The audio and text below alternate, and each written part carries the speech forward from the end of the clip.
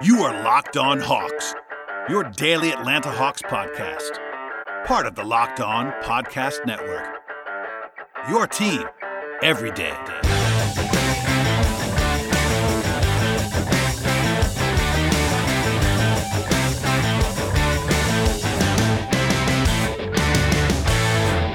Hello, friends. Welcome to episode 980 of the Locked On Hawks podcast. I am your host, Brad Rowland, coming to you on a Monday evening into Tuesday. Today's show is brought to you by Locker Room. Download the Locker Room app from the iOS App Store. Find one of our Locked On rooms. Locker Room, changing the way we talk sports. Today's podcast will focus on what became a 100-86 loss in Detroit for the Hawks. As I sort of alluded to last night at the end of the podcast, if you're a new listener, by the way, welcome aboard. But last night's podcast, I sort of closed up shop by kind of warning a little bit. It's kind of a trap game for the Hawks in some respects in Detroit. Obviously, the Pistons are not as good as the Hawks are, but they do play hard and all that stuff. It's a brutal schedule spot, and that contributed to this loss in a big way. The Hawks had to travel. It was a back-to-back for them, not for the Pistons, who were at home. You throw in a shorthanded roster, even Lou Williams getting scratched before game time, but the Hawks in an even worse position offensively. They were also kind of due for one of these. The Hawks have been playing so well for so long, and they had the two big wins over the weekend. So I didn't see 86 points coming, a season low, by the way, for the Hawks. But at the same time, it wasn't a huge shock to me that the Hawks struggled a little bit in this game. There was also some officiating stuff that people did not like, and I totally understand that. It was not a well-officiated game. It was a physical game, and then there were injuries in the fourth quarter that sort of marred things a little bit more for the Hawks. So pretty much a brutal night all the way around for Atlanta. And we'll dive in as we always do, probably a little bit shorter than usual on this podcast because there was not a lot of positivity to take away from this one. So at the top, there was actually a return to action that we'll start with. Kris Dunn played in this game. Kris Dunn has not played until tonight since January 29th, 2020 with the Bulls, so almost 15 months ago. He famously had not played all year. He clearly had a minutes restriction in this game, as McMillan said, but good to see him on the court. We'll get into his play in a moment when we get into some more individual breakdowns, but just good to have Kris Dunn playing. He is a weapon for the Hawks potentially on the defensive end of the floor, obviously, and they're going to need him probably in terms of just having more depth and more bodies available at this point.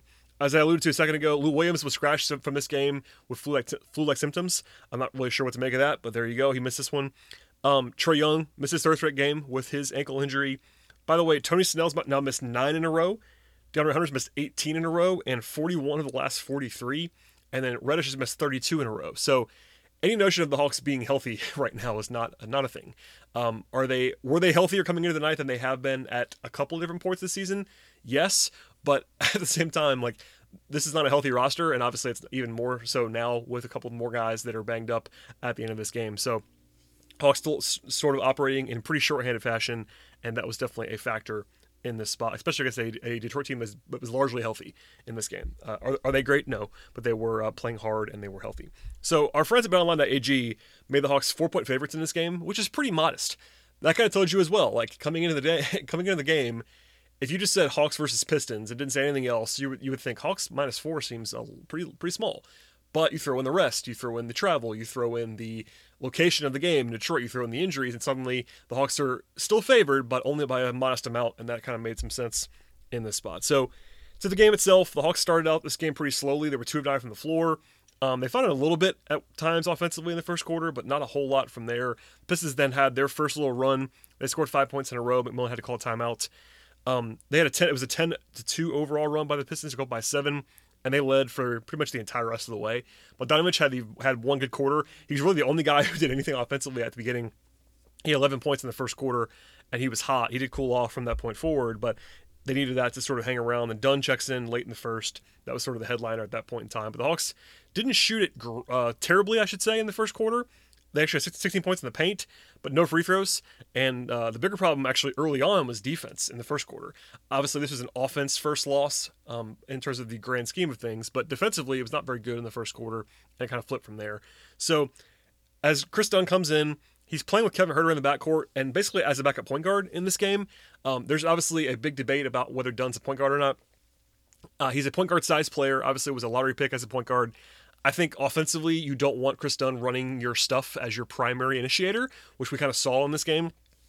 It was definitely some highs and lows. It was pretty much the entire Kris Dunn experience in this game, honestly. Only 13 minutes or so, but at the same time, defensively, he made a huge impact right away. He gets into with ball pressure. He had some deflections. He had a steal. He had a block. He was all kinds of Chris Dunn stuff. And then offensively, though, the Hawks did not score with him on the floor very effectively. They scored 6 points in his first 5-minute stint. That's not going to get it done offensively, and that was sort of a moniker of what was to come offensively. Okongwu had a couple nice moments, especially in the second half of this game, but a couple nice flashes, including a short roll read in the first half that I wanted to mention. But the Hawks didn't have a field goal for almost 3 minutes in the second quarter. There was some foul trouble. Kevin Huerter got his third foul. By the way, Bogdanovic and Huerter had 19 of the first 28 points for the Hawks. That was unsustainably hot, obviously, but they cooled off from that point. The Hawks were down 9, sort of at a timeout in mid-quarter, and they were not scoring well at all. They had 8 turnovers early on. They did have a little bit of life with 5 straight points, and then the Pistons kind of responded. That was kind of a theme, too. Anytime the Hawks would have like a 5-0 run or 7-0 run, the Pistons would then immediately counter with the same one, basically, to erase any progress the Hawks were making, and they never got over the hump. Capella was struggling as a finisher. They didn't play a lot through Collins, which was frustrating to me. I think that one of the themes in this game offensively was they needed to play through Collins more, and they just didn't do it. They went to Skylar Mays late in the first half, which I think was not planned. Mays, normally I'll just say this.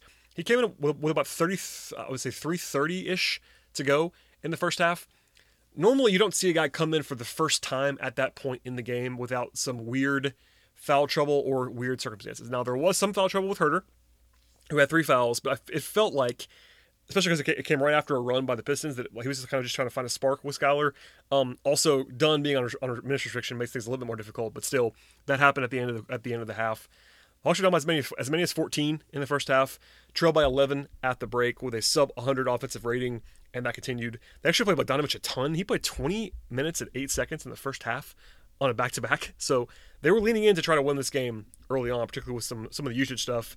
It just didn't end up mattering at the end because the Hawks just could not sustain any kind of offense. Okay, before we get to the second half and some takeaways and stuff from this game, a word from our sponsors on today's podcast, and the first of which is Locker Room. Locker Room is the first social audio platform made for sports fans. The app is free to download, and once you're in, you can talk with fans, athletes, and insiders in real time about your favorite team or your favorite sport. Locker Room is the perfect place to start and join conversations about the league, and you'll find fans just like you on Locker Room for watch parties, debates, post-game breakdowns, of course, reacting to all the biggest news and rumors. You can even find Locked On hosts across MLB, NBA, and the NHL, including some of our big-name folks. In fact, I know for a fact the Hollinger and Duncan podcast has been on there, recording live and then sharing that on their podcast platform. All kinds of our hosts are up and down the channels. You can find them in the Locked On rooms, and you definitely should go ahead and check that out now. In fact, go download the free Locker Room app, currently available on all iOS devices, and be sure to create a profile, link your Twitter, and join any of the conversations about the NFL, MLB, and NHL, in addition to the NBA, for all the latest league updates. I know you'll find incredible rooms about your favorite teams in your leagues, and I'll be sure to let you know once there are even more rooms going on from the Locked On team. Download the Locker Room app today. Locker Room, changing the way we talk sports. All right, so the second half was more of the same. Unfortunately for Atlanta, it was pretty uneventful for a while, and the lead was kind of in the 10-point range for the Pistons for most of the beginning part of the third quarter. Then there was one little flourish from Kevin Huerter, who actually had 2 dunks. Yes, 2 dunks for Kevin Huerter in 20 seconds. He had a dunk in a half-court set, which is even more rare for Huerter. Then he got a steal near midcourt, threw it down again. That cut the lead down to 6. That was the high-water mark of the second half for the Hawks, because they never got any closer than that. After a timeout by Detroit, they scored the next 7 points, and as I said before, that sort of erased all their progress. The Hawks were down 15 late in the third. There was one more run to come. The Pistons didn't score in the final 3 minutes, and the Hawks went on an 8-0 run, again with Huerter hitting a 3 late to cut the lead down to 7. Some good defense by Dunn, some good energy, all that stuff, and the second unit played pretty well in that stretch. The Hawks, though, were still not shooting the ball well enough to really sustain, but it was still a 7-point game. They're alive at that point in time. But the fourth quarter, it just never happened. So there was one good stretch by Okongwu early in the fourth. He was kind of the only guy playing well at this point, but he had a good finish over Stewart and a nice block on Sekou Doumbouya early in the fourth. But again, that was the only scoring the Hawks had was that dunk by Okongwu for the first 3 minutes or so. It was an 8-2 run by Detroit, and the lead goes back from 7 to 13. So again, inch forward, 2 steps back, and there you have it. Capella got the lead down to 9 with a couple of buckets with about 9 minutes to go. But again, on cue, Pistons scored 5 in a row. It's 14 and never got closer than that. Huerter then gets hurt at the 6:12 mark of the fourth quarter. It was his left shoulder / arm. He was hanging that. If you remember this from last year, Huerter missed a couple of weeks, I guess, close to a month, with what the Hawks called a left rotator cuff strain last year in that same arm. He's played every game this season. He's the only guy on the team that's played every game this season. Some positive news, although unofficially after the game, was that Nate McMillan said that he thinks he's going to be fine. He described it as potentially a stinger for Huerter. That'd be a pretty good result. That doesn't mean he's going to play on Wednesday, but that'd be a good result. Obviously, they're going to have it more evaluated in the future, so that's not an official designation. There's been no announcement by the Hawks, but McMillan did say some pretty optimistic stuff that was you probably saw on Twitter as well, but that's now out there, and I think relatively positive news for Kevin Huerter. Then, a few minutes later, Brandon Goodwin goes down, and he was clearly in complete agony. Left foot / ankle, it looked like. He landed on a foot, and it went the wrong way. He went to the locker room in a wheelchair, and McMillan had no update on Goodwin, which is probably not great, although that was late in the game. But still, that one looked worse. He looked to be in serious pain. So as I record this late on Monday night, there's no update from the Hawks at this point in time. We'll see what we get on Tuesday, but hopefully that's okay for Brandon. Hopefully it's more of the ankle stuff that is a sprain and not terribly serious. But it does seem like he's gonna be out for a little bit of time here, based on the way that looked and the pain that he was in. So hopefully that is not as bad as it could have been. And then from there, like, the Hawks never really made a run. They kind of emptied the bench at the end of the game. They were down by a lot of points and ended up losing by 14. So, the game became like kind of secondary at the end because the Hawks were never really engaged in the fourth quarter, and then the injuries kind of took their toll and took over the game. Some takeaways here from the game itself. This is the season low for the Hawks in points with 86, and pretty comfortably so. They never topped 23 points in a single quarter in this game. So it was not like it was a one quarter or one half swoon for Atlanta. They could not score the entire way, which is very weird. The Pistons are not terrible defensively by any means. They're like, semi-average on the end of the floor. It's really their offense that's shaky for the season. Like right now, I think, Detroit was like 18th in the league in defense, something like that coming into the night. So they're not terrible on defense, but that was a weird performance from the Hawks, obviously. They were also a season low on threes. They shot 4 of 27. So that's both their season low in makes with 4 and percentage with 14.8%. That tells you as well, it was a little bit of, some noise in there because, no one's going to shoot 4 of 27 normally, quote unquote. And it just never happened for Atlanta. In fact, Bogdanovich he had 3 of the 4 makes and he was only 3 of 10. So no one was good from 3-point range in this game. And as a team, the Hawks shot 33% from the floor in the second half, on their way to a robust 42-point output in the second half of this game. So overall, the offense ended up scoring less than 0.9 points per possession, which is just like all-time terrible. It's just one of those nights offense. I don't want to pile on too much. They only had 19 assists. Nothing went well offensively. 16 turnovers is way too many against this Pistons team. They were playing physically, and again, I thought the Hawks got a pretty bad whistle in the first half of this game, and that kind of set the tone for the rest of the way. But still, the Hawks just didn't have it offensively in this game. Defensively, the numbers actually look good at the end. I'm not sure the Hawks played well defensively. In fact, I know they didn't early on. It was a little bit better at times, but also the bench was better than the starters in this game. The starters that were not Kevin Huerter were all minus 13 or worse in this spot, so it wasn't like the defense was like kind of, it wasn't a dominant Capella game or anything like that. The Hawks just didn't have too much juice. The Pistons are pretty bad offensively, which kind of helped them a little bit, but still, overall, defensively, the Hawks had pretty good numbers in this game. So you have to say this is definitely an offensive loss for Atlanta, and we'll leave it there for now. Okay, before we get to the individual breakdowns, as we always do on the podcast, and we'll get out of here, a word from our sponsors on today's show, and the first of which is RockAuto.com.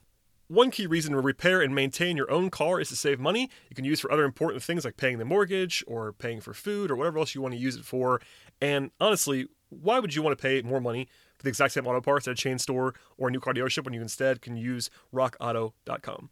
RockAuto.com is a family business serving auto parts customers online for 20 years. Go to RockAuto.com to shop for auto and body parts from hundreds of manufacturers. They have everything you need, from engine control modules and brake pads to tail lamps, motor oil, and even new carpet, whether it's for your classic car or your daily driver. Get everything you need, just a few easy clicks delivered directly to your door. And best of all, prices at RockAuto.com are always low, and they're always the same for pros and do-it-yourselfers, so why spend twice as much for the exact same parts? Go to RockAuto.com right now and see all the parts available for your car or your truck. When you get there, you want to write Locked On in their How Did You Hear About Us box so they know that we sent you to them. Amazing selection, reliable low prices, all the parts your car will ever need. RockAuto.com. Today's show is also sponsored by our friends at BetOnline.ag. Baseball season's in full swing, and you can track all of the action at betonline.ag. This week has a ton of sports action on the go, as the NFL Draft is finally here later on this week, and the Kentucky Derby is back as the first leg of Triple Crown begins over the weekend. Get all the latest news, odds, and info for all of your sporting needs, including MLB, NBA, NHL, UFC and MMA action, tennis, golf, entertainment stuff, whatever you are looking for in the wagering space, you can find it at betonline.ag.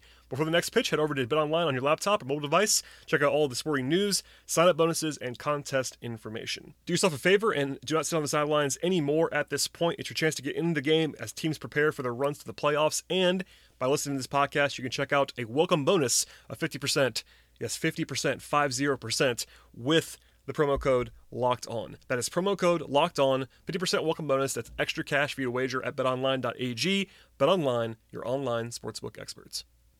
My pledge to you now will be to keep this brief because the Hawks did not play well, obviously, in this spot. There are a couple guys who were better than others, of course, but we'll go through the rundown a little bit of pluses and minuses here. On the bench, there were two guys that did not play until full-on garbage time. That was Knight and Fernando, so we'll just kind of cross those guys off for now.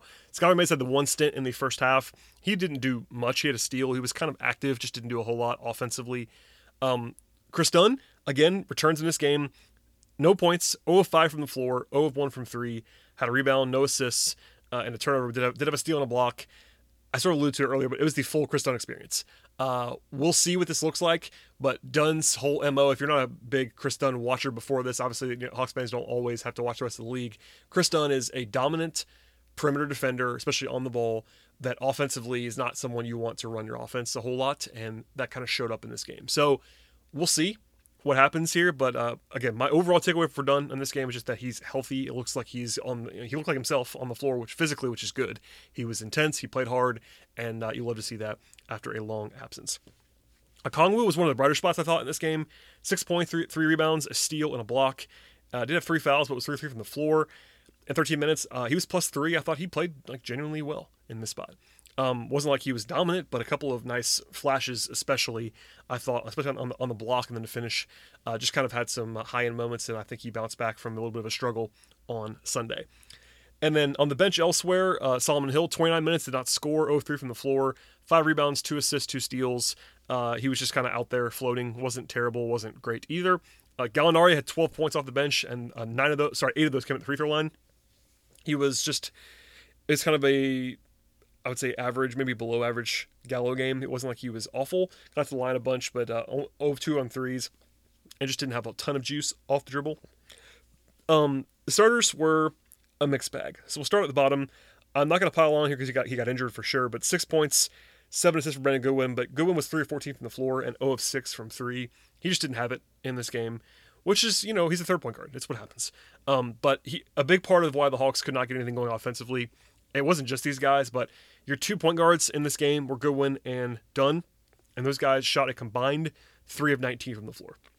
You can't have good offense when that happens. So it wasn't just them by any means, but that's something you can't get over if you're an offense. Elsewhere from there, Herter was quite solid until he got injured. 15 points in 27 minutes. I thought he continues to play well. Honestly, I hope that is not a long-term injury for obvious reasons, but Herter's been playing some of the best basketball of his career recently, so good to see him settling in and playing well again. He was the only starter, by the way, that was not bad in the plus-minus category as well, only -3. John Collins, pretty quiet night, 14 points, 8 rebounds. I thought they should have given him the ball more. He had 8 field goal attempts. He was 6 of 8, so he was effective when he got the ball. Just not a whole lot of emphasis offensively, and on a night without Trey and without Lou, it would have been good to see a game plan sort of not fully around Collins, but somewhat more emphasizing him. That didn't really happen in this spot. Capella, offensively, was pretty terrible, I thought. And obviously, it's on a curve. He still had some nice moments, but he missed 10 shots. He's 6 of 16 from the floor, which for his shot diet is not really tenable. You can't really live with that. Did have 5 offensive rebounds, which definitely helps. But defensively, he was good, but not Capella good in this game. He was still their best defender, but not someone who was completely dominating. I wonder if he was not didn't have a ton of juice out on the back-to-back after playing last night with sort of an injury stuff with the back contusion. But a double-double, that's 41 this year for Capella, which is a ludicrous number. But 12 and 15 for Capella, even in a somewhat down game for him. And then Bogdanovic finally cooled off. He was good in the first quarter, had 11 points, and only had 17 for the game. 3 of 10 from 3, 7 of 19 from the floor. So he was due for one of these two, 5 assists, 7 rebounds. I'm not going to pile on. He's been great for so long. He's still led the team in scoring with 17 points. But again, the offense was just bad. We'll leave it there for now. On the standings front, the Hawks got a bit of a break with the Knicks losing this evening. That allows the Hawks to stay tied with New York for the 4 spot at this point in time. The Knicks do have the tiebreaker, which definitely matters, but that's just the status update right now on the standings. As we look ahead a little bit here, the injury front is obviously the biggest concern. We'll have more on that hopefully on Tuesday at some point when we get a release, or McMillan says something on Tuesday. But the Hawks are now heading for Philadelphia, where they'll play sort of one of those baseball-style sets with 2 games against the Sixers in 3 days. They play Wednesday and Friday in Philly. So on the bright side, a pair of days off in between games, so there's not like the entire brutal back-to-back stretch here, and no travel after the game on Wednesday, so maybe a little bit of time to get healthy, get a little bit of rest on the road. But Philly's pretty good, so a challenge. I think a victory would be getting a split there. Obviously, you want to win every game if you're the Hawks, but realistically, I think getting a split would be very nice. If you win both, that'd be even better, of course. But we'll see what happens when who's available. Obviously, Trey status is up in the air. Now Herders is up in the air. Goodwin's up in the air. We'll see how Chris Dunn responds to this game. All that stuff. So the injury report is full. We'll have much more on that the next time around. But we'll leave it there for now. A brutal night at the office for the Hawks. Hopefully this is not going to be too bad on the long-term injury front for Atlanta. And a one-off in the standings with this 14-point road loss. So we'll leave it there. Thank you for listening to the podcast. As always, please subscribe to the show. Please tell your friends about the podcast, rate and review, and we'll see you all next time.